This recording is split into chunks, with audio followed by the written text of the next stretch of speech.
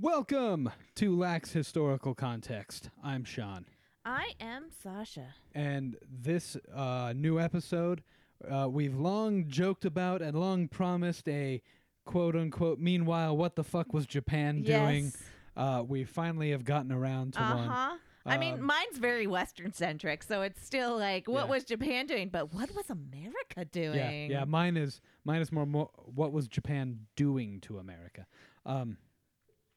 So today's topic, we are discussing Japan and World War II, but not from the perspective of getting blown up with the biggest bombs ever. Yes, and we are very sorry for that. And I would love to go to. Actually, I almost went to Tokyo a couple years ago. I'm not gonna say I would love to go to Japan. I am so freaking torn about it because I don't like crowds. I don't like mass amounts of people. Yeah. And Tokyo terrifies me. Yeah. But at the same time, Tokyo intrigues me because I'm like, but their 7-Elevens have everything. Yeah. I almost went to Tokyo a few years ago. You remember, I don't know if you worked with her. She's from Japan. Her name is Yu? Yeah. She had a wedding up in Tahoe, right? Yeah. Didn't she get married in Tahoe? No. No, she got married in Tahoe, didn't she? Yeah. No. She's not married. Oh. I still keep in touch with her. She's not married. It was an older student worker then, I guess. Yeah, I don't know. But anyway, she's come here and visited several times. I email back and forth with her occasionally, and she was like, dude, if you decide to come to Tokyo, I will show you the places where tourists need to not go. That would be great. Yeah. We should do a podcast Tokyo trip because there you go. I would like that, but I also want to do a Tokyo Disneyland trip with my family. That would be cool, yeah. I mean, that place is epic. They do theming. Yeah. So well. Yeah, no, so I tried to go. I saved money for a while, but then the real world has a way of kicking you in the balls. And I also... making you use the money that you were saving for other things. And I was like, you fuckers. You got a car, didn't you? I did need a new car. Yeah. When your old one dies on you, and you're like, I have parents for that. Yeah. Thanks, Mom and Dad. Actually, no. My dad was just like, have fun at the dealership. No, my parents got me a yellow bug, and then that yellow bug got totaled. Yeah. And so the person who hit me got me a Volvo. Nice. And then Ben, the tech guy, bought me my current car. Yes. So anyway, long story short, we are talking about Japan and World War II today. We've long discussed it. We've long joked about it. It's actually happening. Mine is equal parts goofy and terrifying if it had worked. Mine, yours is I think I know what yours is now. Now that you've just said it, that it was goofy, I think I know what yours is now. Okay. But mine was a thing. And my original one. I changed my original one. As you guys might know, I went to Alaska earlier this year, and it really sparked. Well, one, I was also obsessed with the Northwest Passage earlier this year, and it all ties in. Yeah. It all ties in with a bow. But for the record, I was obsessed with the Northwest Passage, and then somebody who will remain nameless because he's a fucking asshole paid for me to go to Alaska. He knows what he did.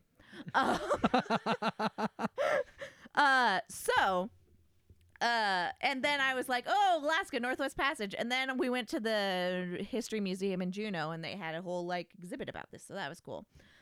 But on another completely side note, when we go to Japan, can we go to the monkey hot spring place? We can go anywhere. Where monkeys and everywhere. hang out in hot springs? Yeah. Yeah, why not? Hell yeah. Why not? Heck yeah. I want to go to I want to go just not to go to Tokyo, but the other towns like Kyoto, and I only know Kyoto. I was waiting for you to name some more. I was gonna say Hiroshima, but I don't want to go there. I just. There was a dude that survived both. Yeah. Yeah, that poor guy. If we go there, I am going to pretend I'm 100% Mexican. I will find a sombrero. I'll have my pocket sombrero and be like, no speaking the English. No hablo inglés. In your fucking Spanglish, yeah. Yeah, no hablo inglés. Representing your people well. Uh-huh. All right. Burrito? So today's beverage, it relates to my topic very loosely.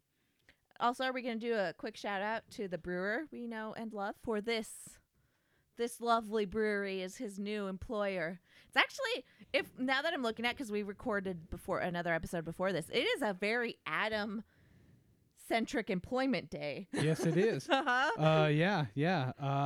No. So it's made by 50/50 Brewing. Mm-hmm. Adam, you rock.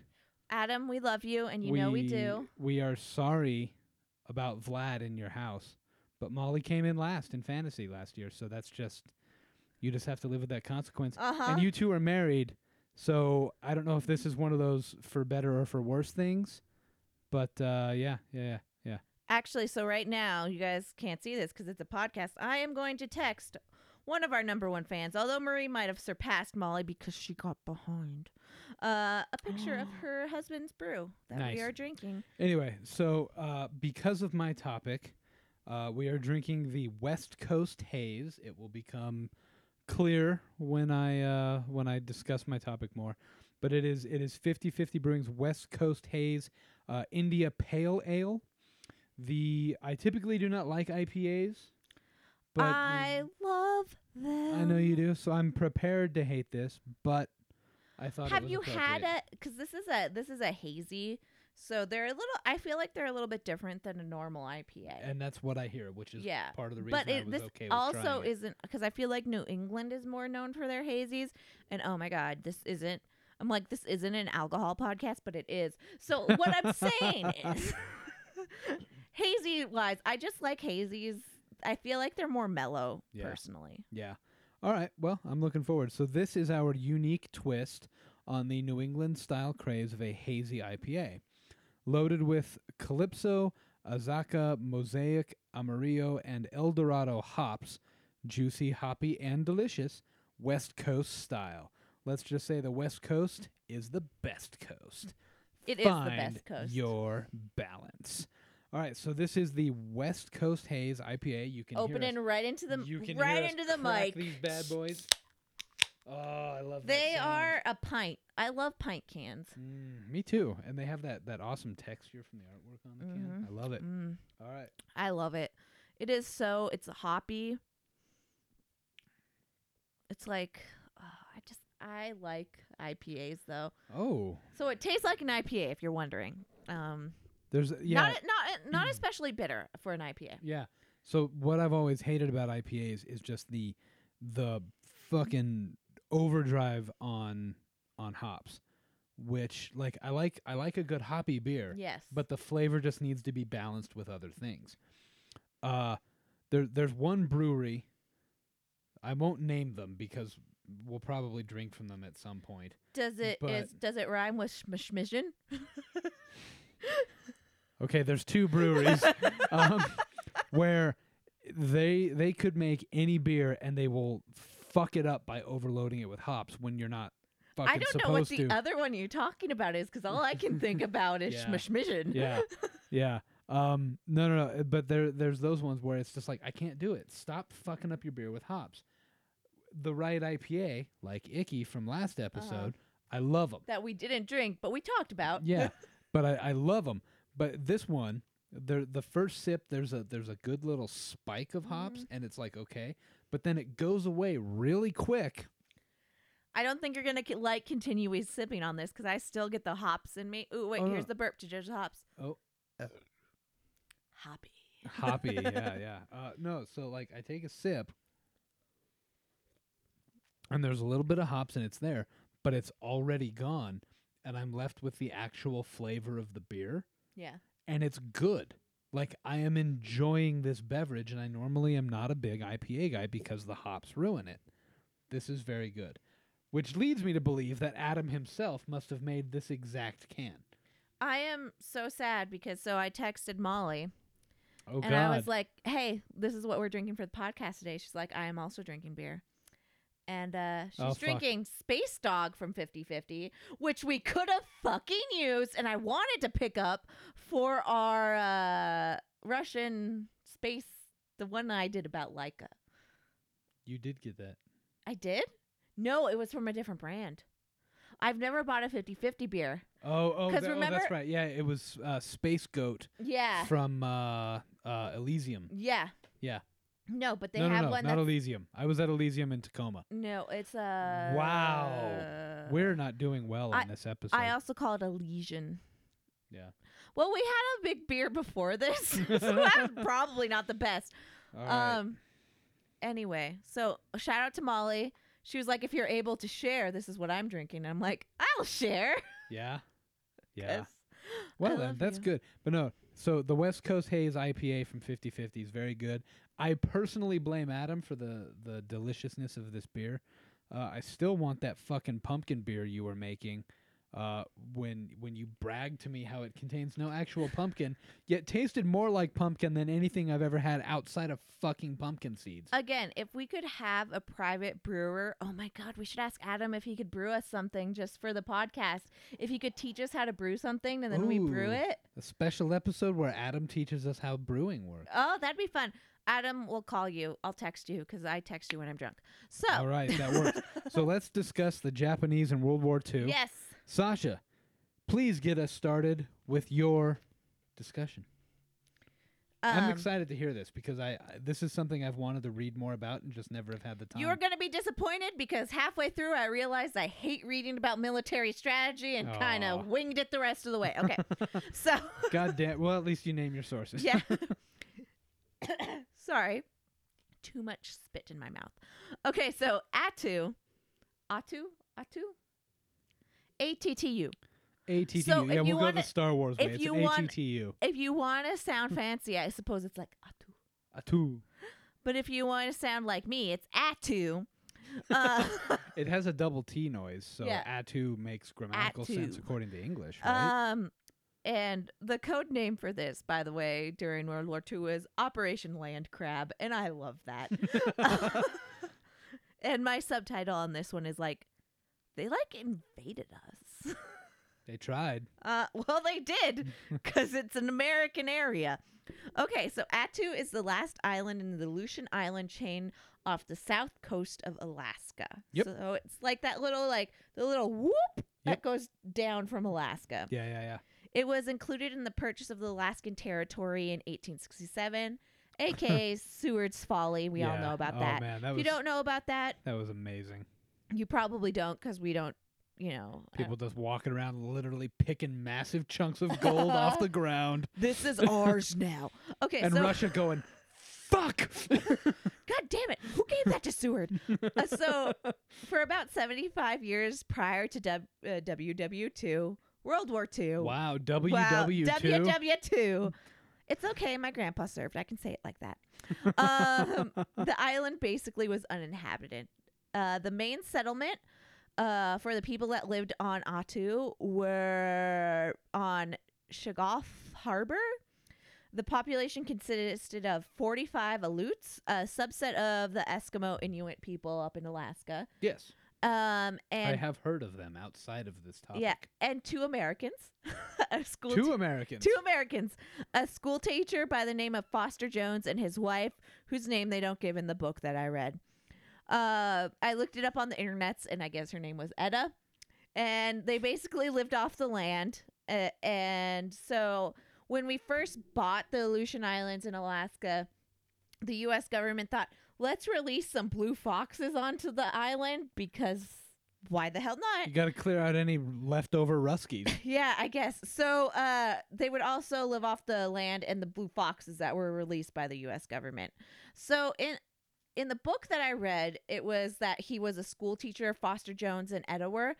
But I was just doing some random Googling, so I'm not going to cite those sources. But they said they worked for the Indian Affairs Bureau, and so they were there specifically with that branch of the government. Okay. But the source that I read said they were just school teachers. So on June 3rd, 1942, Japanese soldiers invaded Shoggoth Harbor. I do love your pronunciations. They are classic.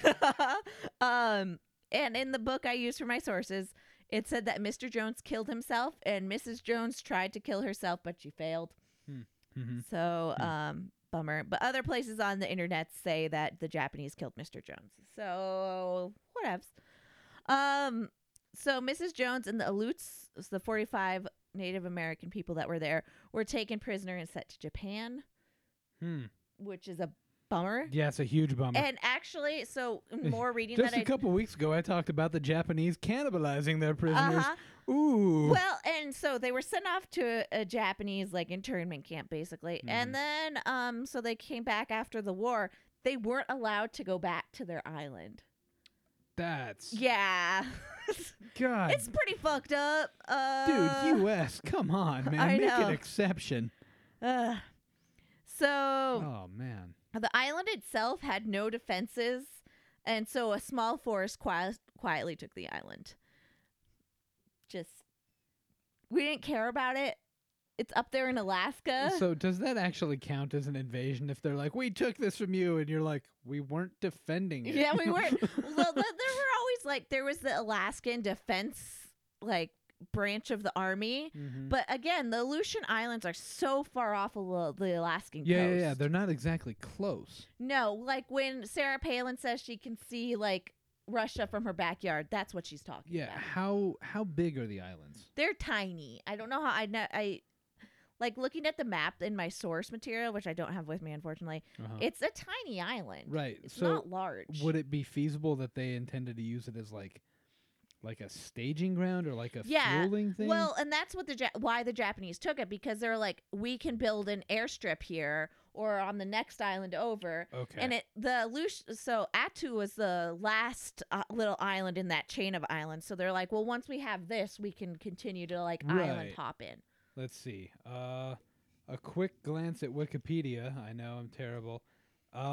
It is 35 miles by 20 miles. So not big. It's not huge, but a lot of room for military staging ground because that's 350 square miles. Well, it is and it isn't, because the terrain there is not ideal. Okay. It's very it's like mountainous and craggy sort of thing.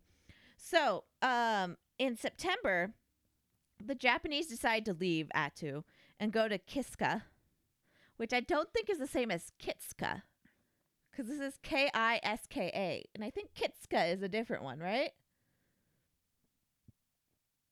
I don't know. Yeah. Yeah. Heidi, call me, and you can tell me what it is. Love you, bitch. Okay. Also, test to see if Heidi listens. I know she does it. I don't think she does. So people, You'll get a text in like 2 weeks when I post this going, I fucking listen, you cunt. ouch. Heidi. So people aren't really sure why the Japanese left Attu in the middle of September. They're just like, we're over it. We're going to go to this other island. Well, maybe they found the terrain and they were like, we can't build shit here. Yeah. But then on October 29th, so they left in September, and then October 29th, more Japanese forces landed on Attu to establish a main base. They were sent there to build an airstrip while on the island. So we let them take it twice? Well, okay. So we let them take it, and then they left for a bit. And then we let them come right back. We let them come back. They took another island next to that island. At no point did they think, hey, maybe if this island mattered, they would be like defending it. But they kind of like didn't know that they left. So I think they were just like, whatever. It mattered. That's what I'm saying. Yeah. The Japanese, at no point did they be like, we've conquered this island twice and we have fought exactly 0 Americans. They'll fight Americans soon. Maybe they don't care. Yeah. So Japan's main goal for the island was to build an airstrip, because to go to Japan from the United States, they liked an idea of having like a landing base to go midway point, basically. Sure.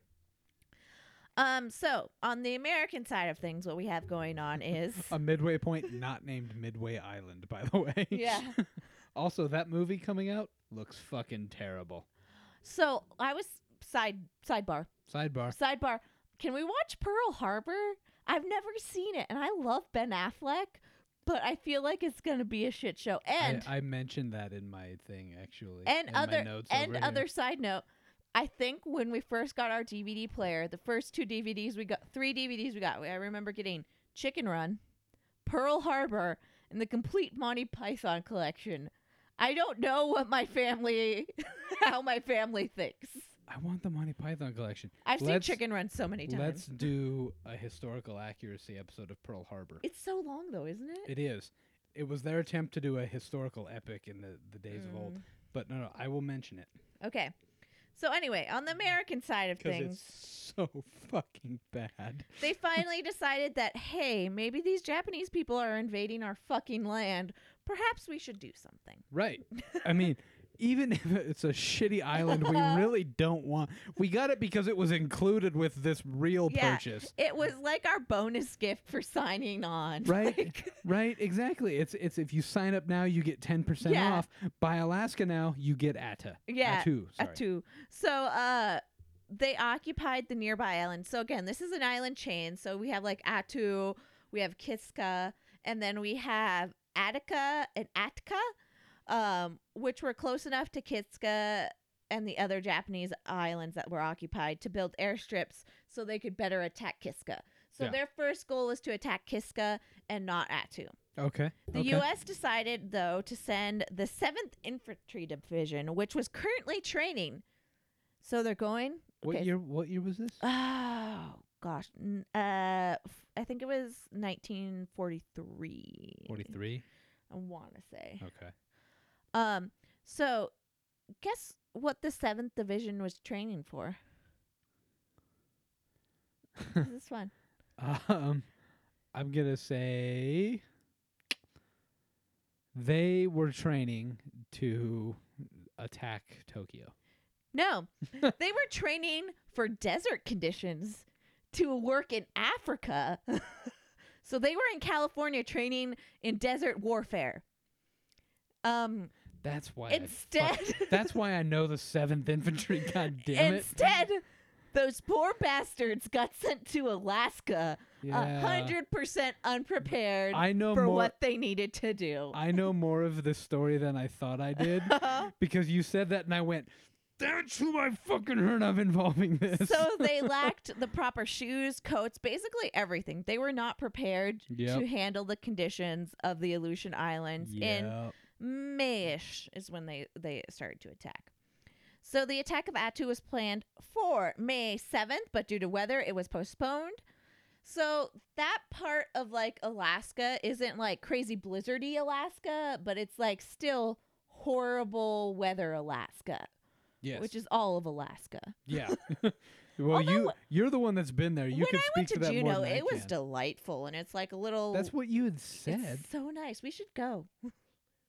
I would rather go to Tokyo. I mean, okay.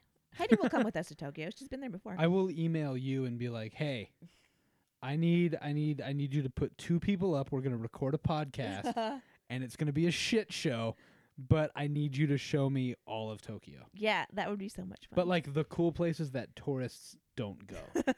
And she'll be like, "Fuck yeah." But historically speaking, because that's the focus of our fucking I think we could make an exception. We want Adam to come show us brewing for one. Historical brewing. Okay, so We should interview Dr. Schoolman because he once gave a lecture on beer in history. I think I creep him out because I'm not Molly.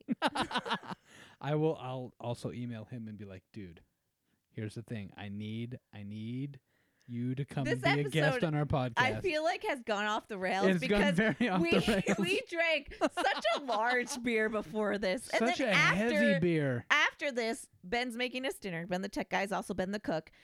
And I'm drinking during dinner. And then I'm going to make him drive us to Bowen's house where we will drink there. I'm not drinking at dinner because I have to drive to Bowen's house. Well, you could just carpool with us. I guess. Yeah. Anyway, continue. I don't plan on being sober in the next day. So, well then, set your bar high. Yeah. May 7th, they were supposed to land, the Americans were, and take back Atu. However, shitty ass weather. Shitty weather up there. Quick question. Have you hit the part in your notes where you just gave up and started? Not yet. Okay. I was going to ask. I was like, this sounds very detailed. So the Japanese forces knew that the American forces were coming, but they thought they'd land soon and like attack. but because the weather was bad, they didn't land, and the Japanese forces were like, fuck this, whatever. We're gonna go do our own thing. Like, we're Yeah. over this shit. We don't want to wait for you guys anymore. Right. So no attack materialized, and so the Japanese went back to doing their own thing. Mm-hmm. So the first landing party finally arrived on Attu. The first U.S. landing party finally arrived on May 11th at 1620 in Massacre Bay. Wait. Massacre Bay. Uh-huh. But I don't know why- Massacre Bay. it was called that originally, and I don't understand why. Like, I didn't look into the history of Attu Island. You keep going. I'm looking it up. Yeah.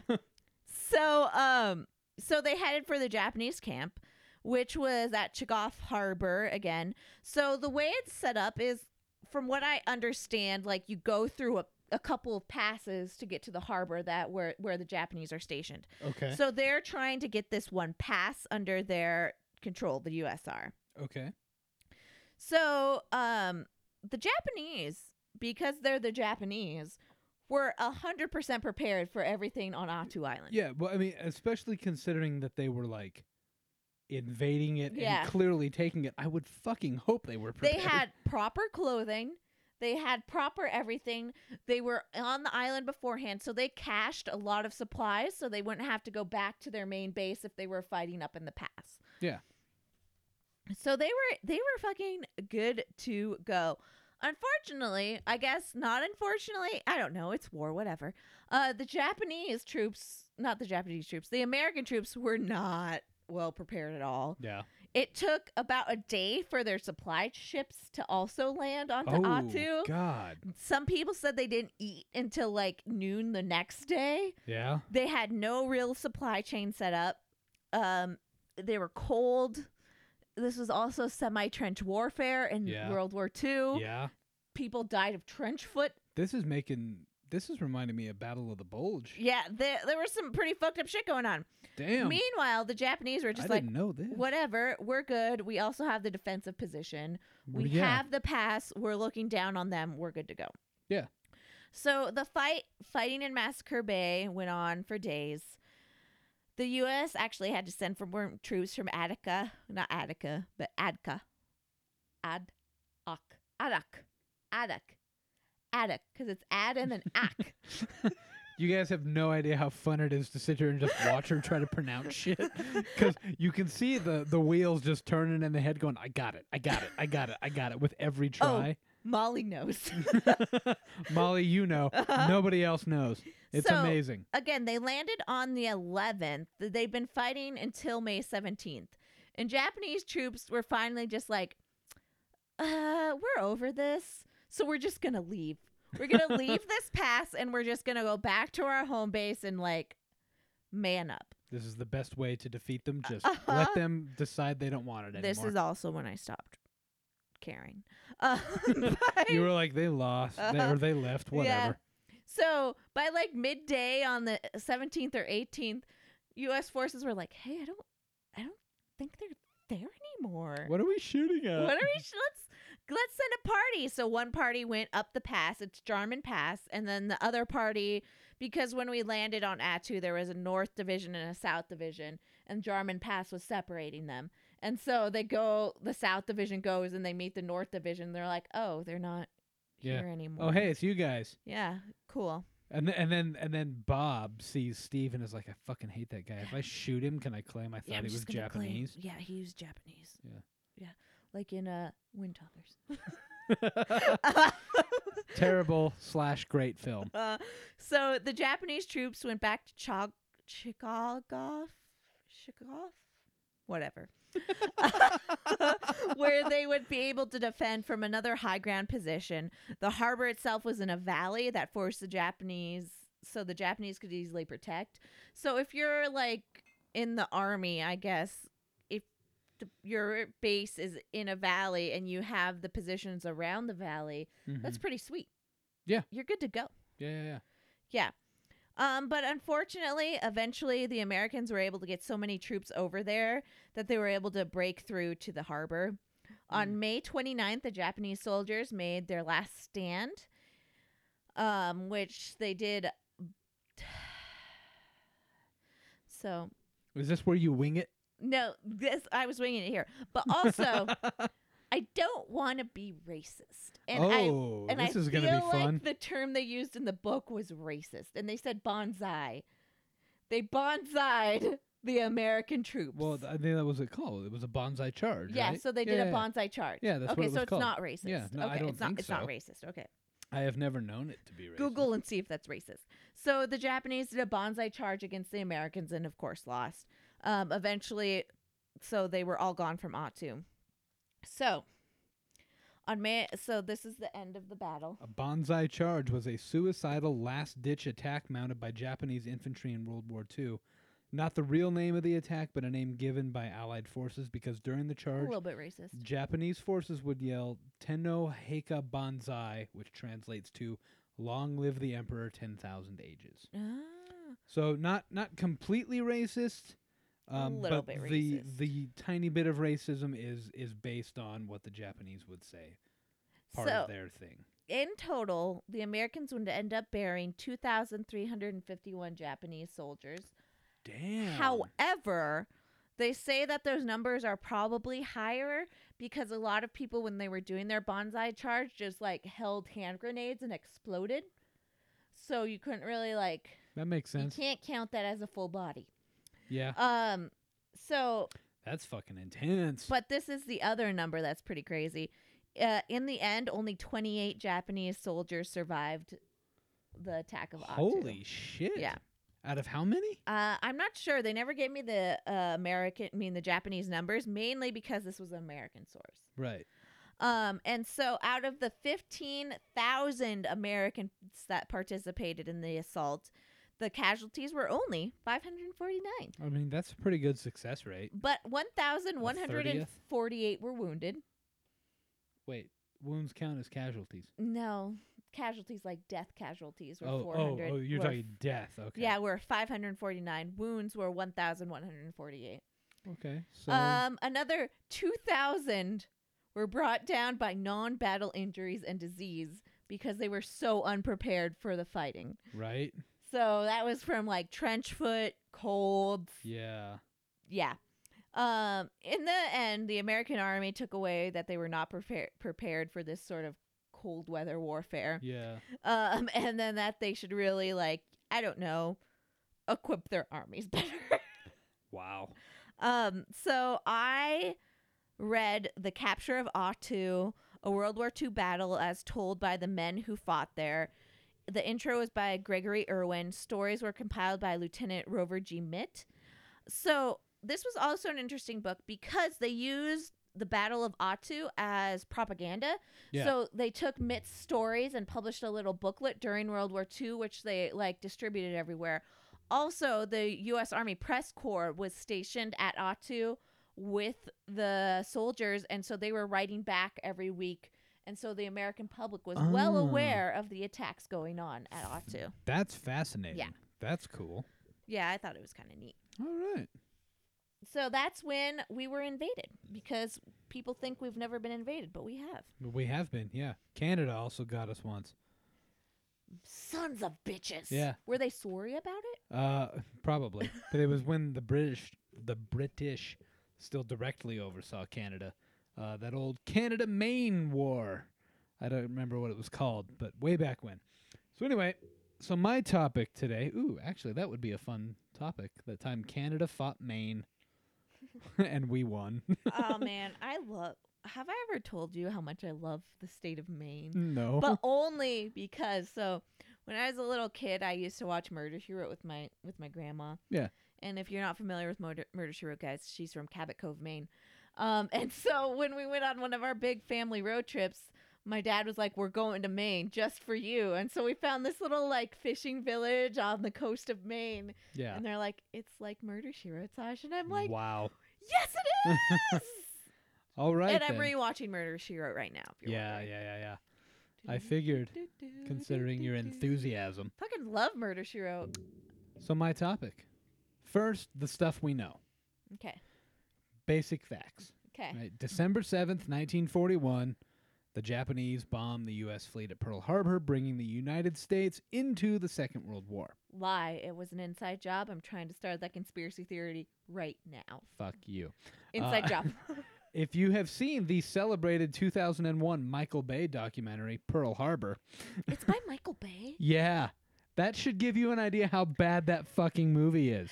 This is going to be rough. It's a bad It's movie. like 3 hours, too, isn't it? And it's a bad 3 hours. But I really love Ben Affleck. Anyway, if you've seen that, you know that in April of 1942, the United States responded with the Doolittle Raid, in which 16 American planes conducted a bombing raid on Tokyo, basically giving the Japanese military a reality check about our vulnerability and giving the U.S. a massive morale boost. Was it the bitch hold my beer moment? Like, hold my beer, I got this. Not quite. It was only a few planes, and each one only carried a few bombs.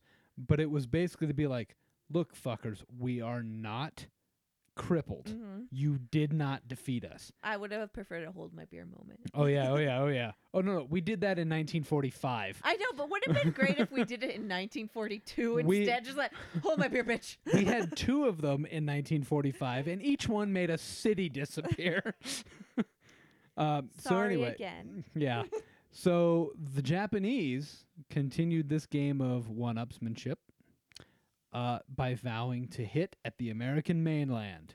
Your Aleutian Islands are cute. We're going to strike them fucking mainland, You right? know how you know the Aleutian Islands are not part of the American mainland? Just try to get free shipping. So the Japanese had been designing balloons. Yeah. I know where what you're this fucking is. going, and you know what I'm talking about. Yeah, you hear this and you're just like, oh, fuck, god damn, this is going to be nuts. I know where you're going. This is going to be bullshit. Mhm. They'd It been is. designing balloons to interfere with the launch of American planes during the Guadalcanal campaign. But after the Americans, started winning that fight, all of a sudden they had a shit ton of balloons just kind of laying around, and they were like, what are we going to do with these fucking things? So they decided, you know what, if we're going to have to redo our plan with these things, let's aim high. and there might be emphasis on the word high here, because when you first hear it, you're like, they did what? They were smoking some real good weeds. They opted that they were going to use these balloons from Japan to bomb the American mainland. And It thus, makes sense. It checks. right? And thus the Fugo balloon operation was launched with the intention of igniting the forests of the Pacific Northwest and disrupting the American war effort. So here's the thing. Have you been to the West Coast, people? Because if you don't know the West Coast... I was about to say, are you asking me if I've been well, to no, the West I'm Coast? asking our people because our forests are on fire every fucking summer. Yeah, We Do you think we're can not deal. prepared for this? It's fine. I guess Portland couldn't, though, because they're like, we're so damp here. Things don't catch on fire. We're and damp. And things are more damp in Washington. So, Oh, yeah, they are. so now if you're like me, and thus familiar with the West Coast, then the first question in your mind was, how the fuck do you launch a balloon Mhm. from Japan and hit America? Because that's like, in flight terms, that's an 8-hour fucking flight to Yeah, get yeah. to Japan. It's several thousand miles. Yes. It's very long. Believe it or not, it's not actually that difficult, because they would just use The currents. the jet stream. Yeah. Ah, That old... magnificent flow of air that goes really fast from west to east. That's it. It's really easy. Yeah. So they were like, okay, well, we have that solved. So they began manufacturing some balloons. Two types. Mm-hmm. First, the Japanese Navy's balloons. These were the quote-unquote Type B balloons in the plan. They were basically the meteorological scouts.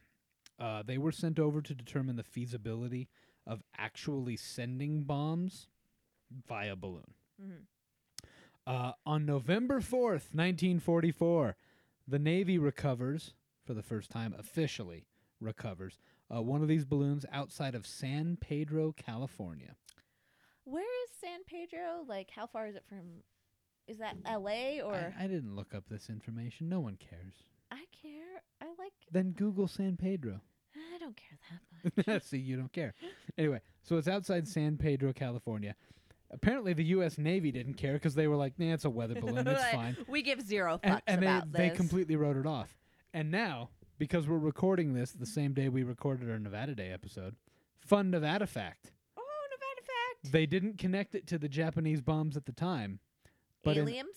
But in August of 1944 was the first confirmed appearance of one of these balloons in the U.S.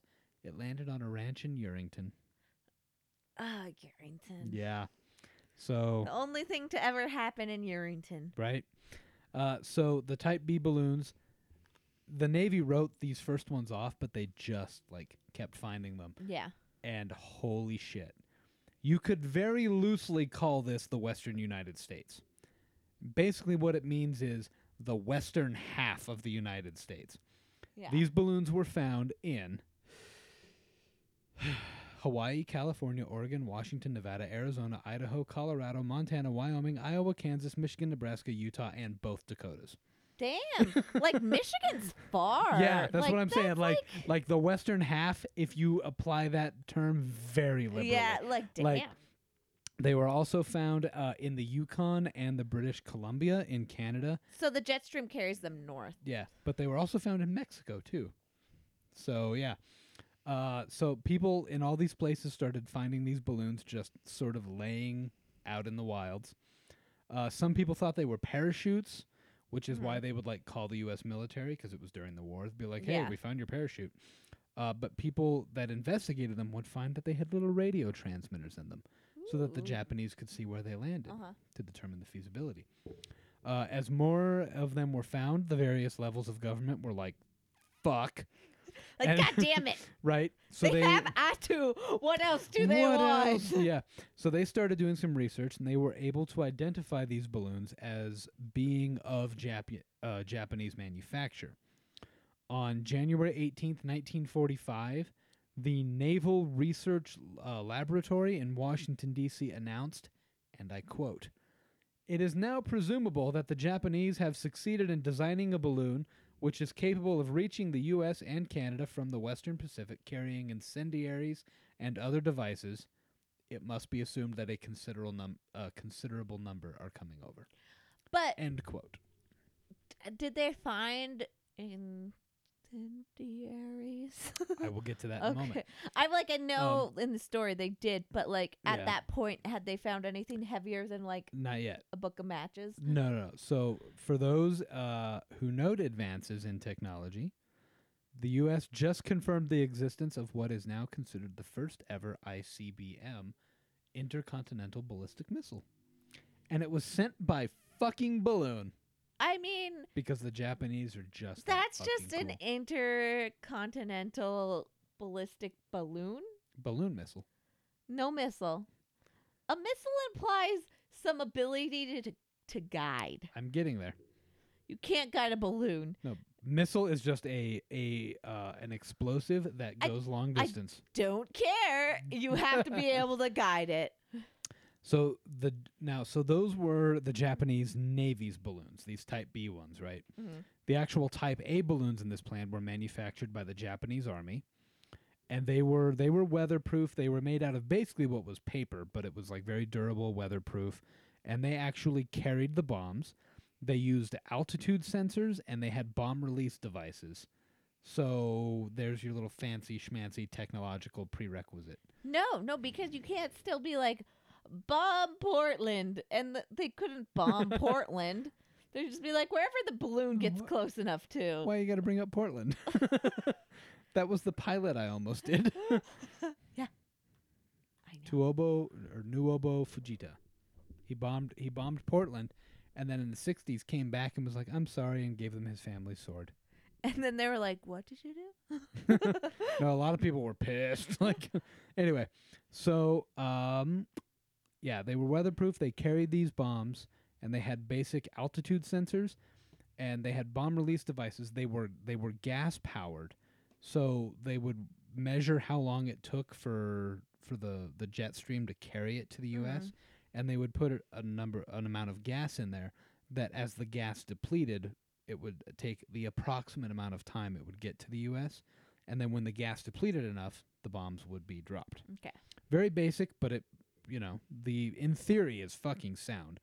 The balloons were big enough to carry either a 33-pound anti-personnel bomb or a 26-pound incendiary bomb, Ooh. which is that's a lot of explosives. Well, yeah, but at the same time, like, do they know how damp that area is up No, there? they do not, which I will get to in a moment. Okay, it's a very moist area. Yeah. So, but if they had hit the right place, they could have done a lot of damage. And the bombs also had what was a very basic self-destruct system. After dropping their payloads, this other thing would trigger, and they would sort of burn up, leaving no trace of how the attack or damage was caused. So the announcement was right. It's like this whole we have to assume that a large number are coming over. The Japanese had planned on sending between 10,000 and 15,000 over. That is a shit ton. They should have, no offense to us, they should have stuck with that plan. Right? Like, now, here's the fun part. The destruction of records in the war has made it impossible to know for sure how many were built and launched. But, they planned on launching between 10 and 15,000. They manufactured 10,000 that we know of. And historians estimate, depending on various sources, obviously, between 6,000 and 9,000 were actually launched. But remember, they had self-destruct devices in them. yes. We don't know how many hit the U.S. because there's a decent chance that they hit and then just kind of burned up. But some remains survived, and we have found evidence of around 200 of them. Mm-hmm. So if you think how many times the self-destruct devices worked and how many times it didn't, Yeah. we probably got hit by a lot of them. Well, but I think you're also not calculating like weather patterns and things like that. I am. I'll get to that in a second. So there were two things, which, for starters, the U.S. government basically ordered the press not to report any of this shit. Well, because it would plunge the Western United States Right. into mass hysteria. Right? It would be panic. Yeah, And like, that'll- no, you don't want that. And they didn't want everyone to freak out, but they also didn't want any Japanese spies to hear about any of these stories. So they would hopefully think it wasn't working, and then they would abandon the campaign. Or just send more, which would be counterproductive. Well, if they were, spending all this money manufacturing them, but they also had to supply a war effort. Oh, we just built 15,000 bombs and it did nothing. They're made of paper. How hard could that be? Like, let's be real. It's not going to be that expensive. The balloons are made of paper. The bombs are still bombs. Those cost money to make. So remember when the date that I said for when the Navy first found one? November 4th, 1944? Yes. This all happens through the winter and spring in the United States. Very cold. Yes. Very damp in the Pacific Northwest. Very damp. Yeah. Yeah. Fires didn't really start. Yeah, they wouldn't. I feel like even in summer, because Portland rains most of the time. It's very damp, yeah. But this time of year specifically, which, fine. You know what, U.S., better lucky than good. Whatever. Yeah. There is... This part kind of blew my mind. This was the most entertaining part of my read. There is one crazy exception to this that was almost an accident. No, it was an accident. Yeah. But the Japanese have no idea how close they were to changing fucking history. March 10th, 1945. One of these Japanese balloons hits a power line in Washington State. That power line is supplying power to Hanford Engineering Works. As coincidence would have it, Hanford Engineering Works is one of the many engineering firms that's contributing to the war effort. Well, I feel like everybody was contributing to the war effort at this time. Right. Like, let's be real. They're doing their duty. Do you know what Hanford was working on? I'm going to go with a bomb of some sort.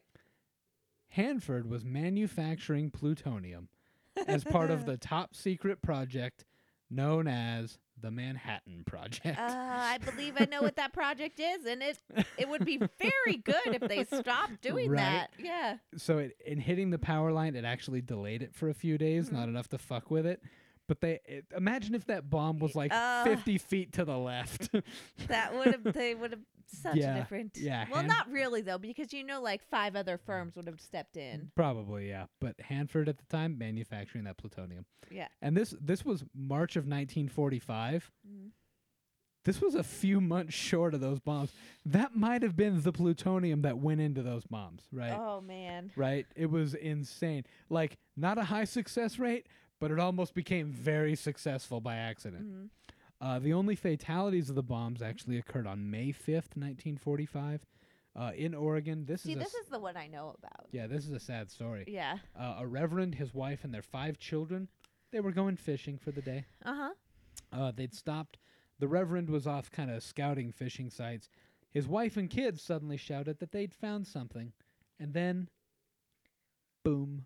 That's why you never poke anything Yep. you find in the forest. Yeah, they accidentally set the bomb off by trying to move it. Mm-hmm. And as such, the reverend's wife and their 5 children are the only 6 people killed by all of these Japanese devices, and they are the only 6 people killed on the American mainland during World War II as a part of the war effort. The Japanese, they never launched a second balloon bomb campaign because the U.S. by this point was getting closer and closer to the mainland, and we all know how that ended. Yes, not well. My main source for this, I really only had one source. I read like a bunch of random articles on various New York Times, stuff like that, websites.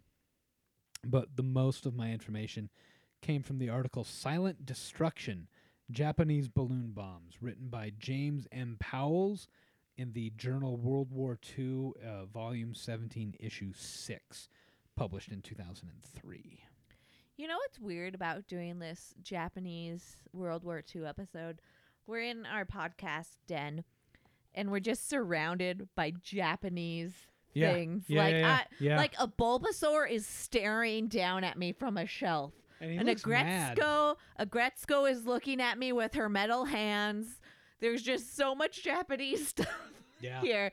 So I feel like we might have lost the World War. I don't know. We won the war, but we won the resulting pop culture. Yeah, we lost the pop culture struggle. No, won because we still get to own it. Look at this. That's true. These are amazing products. I don't know if they are. That's my Build-A-Bear collection of Pokemon. I'll post it on Instagram. My Snorlax is in the bedroom, if you know what I mean. Oh, God. Anyway, so that's it. Those are some a couple of stories of the Japanese in World War II. I would love to do more Japanese stuff. Let's do it. Let's go to Tokyo and record something. What is that? Weeboo? Isn't that like a derogatory term for white people who love Japanese stuff? I don't know that term. No, I don't know it. I don't know. Anyway. I don't want to be one of those people. So I'm too fat for that. So that's it. Listen to us everywhere you listen to your podcasts, preferably Spotify because of where we are hosted. All hail our overlords. All hail Spotify. All hail Spotify. Follow us on Instagram and Twitter. And when you tell your friends about Lax Historical Context, tell them we said something interesting.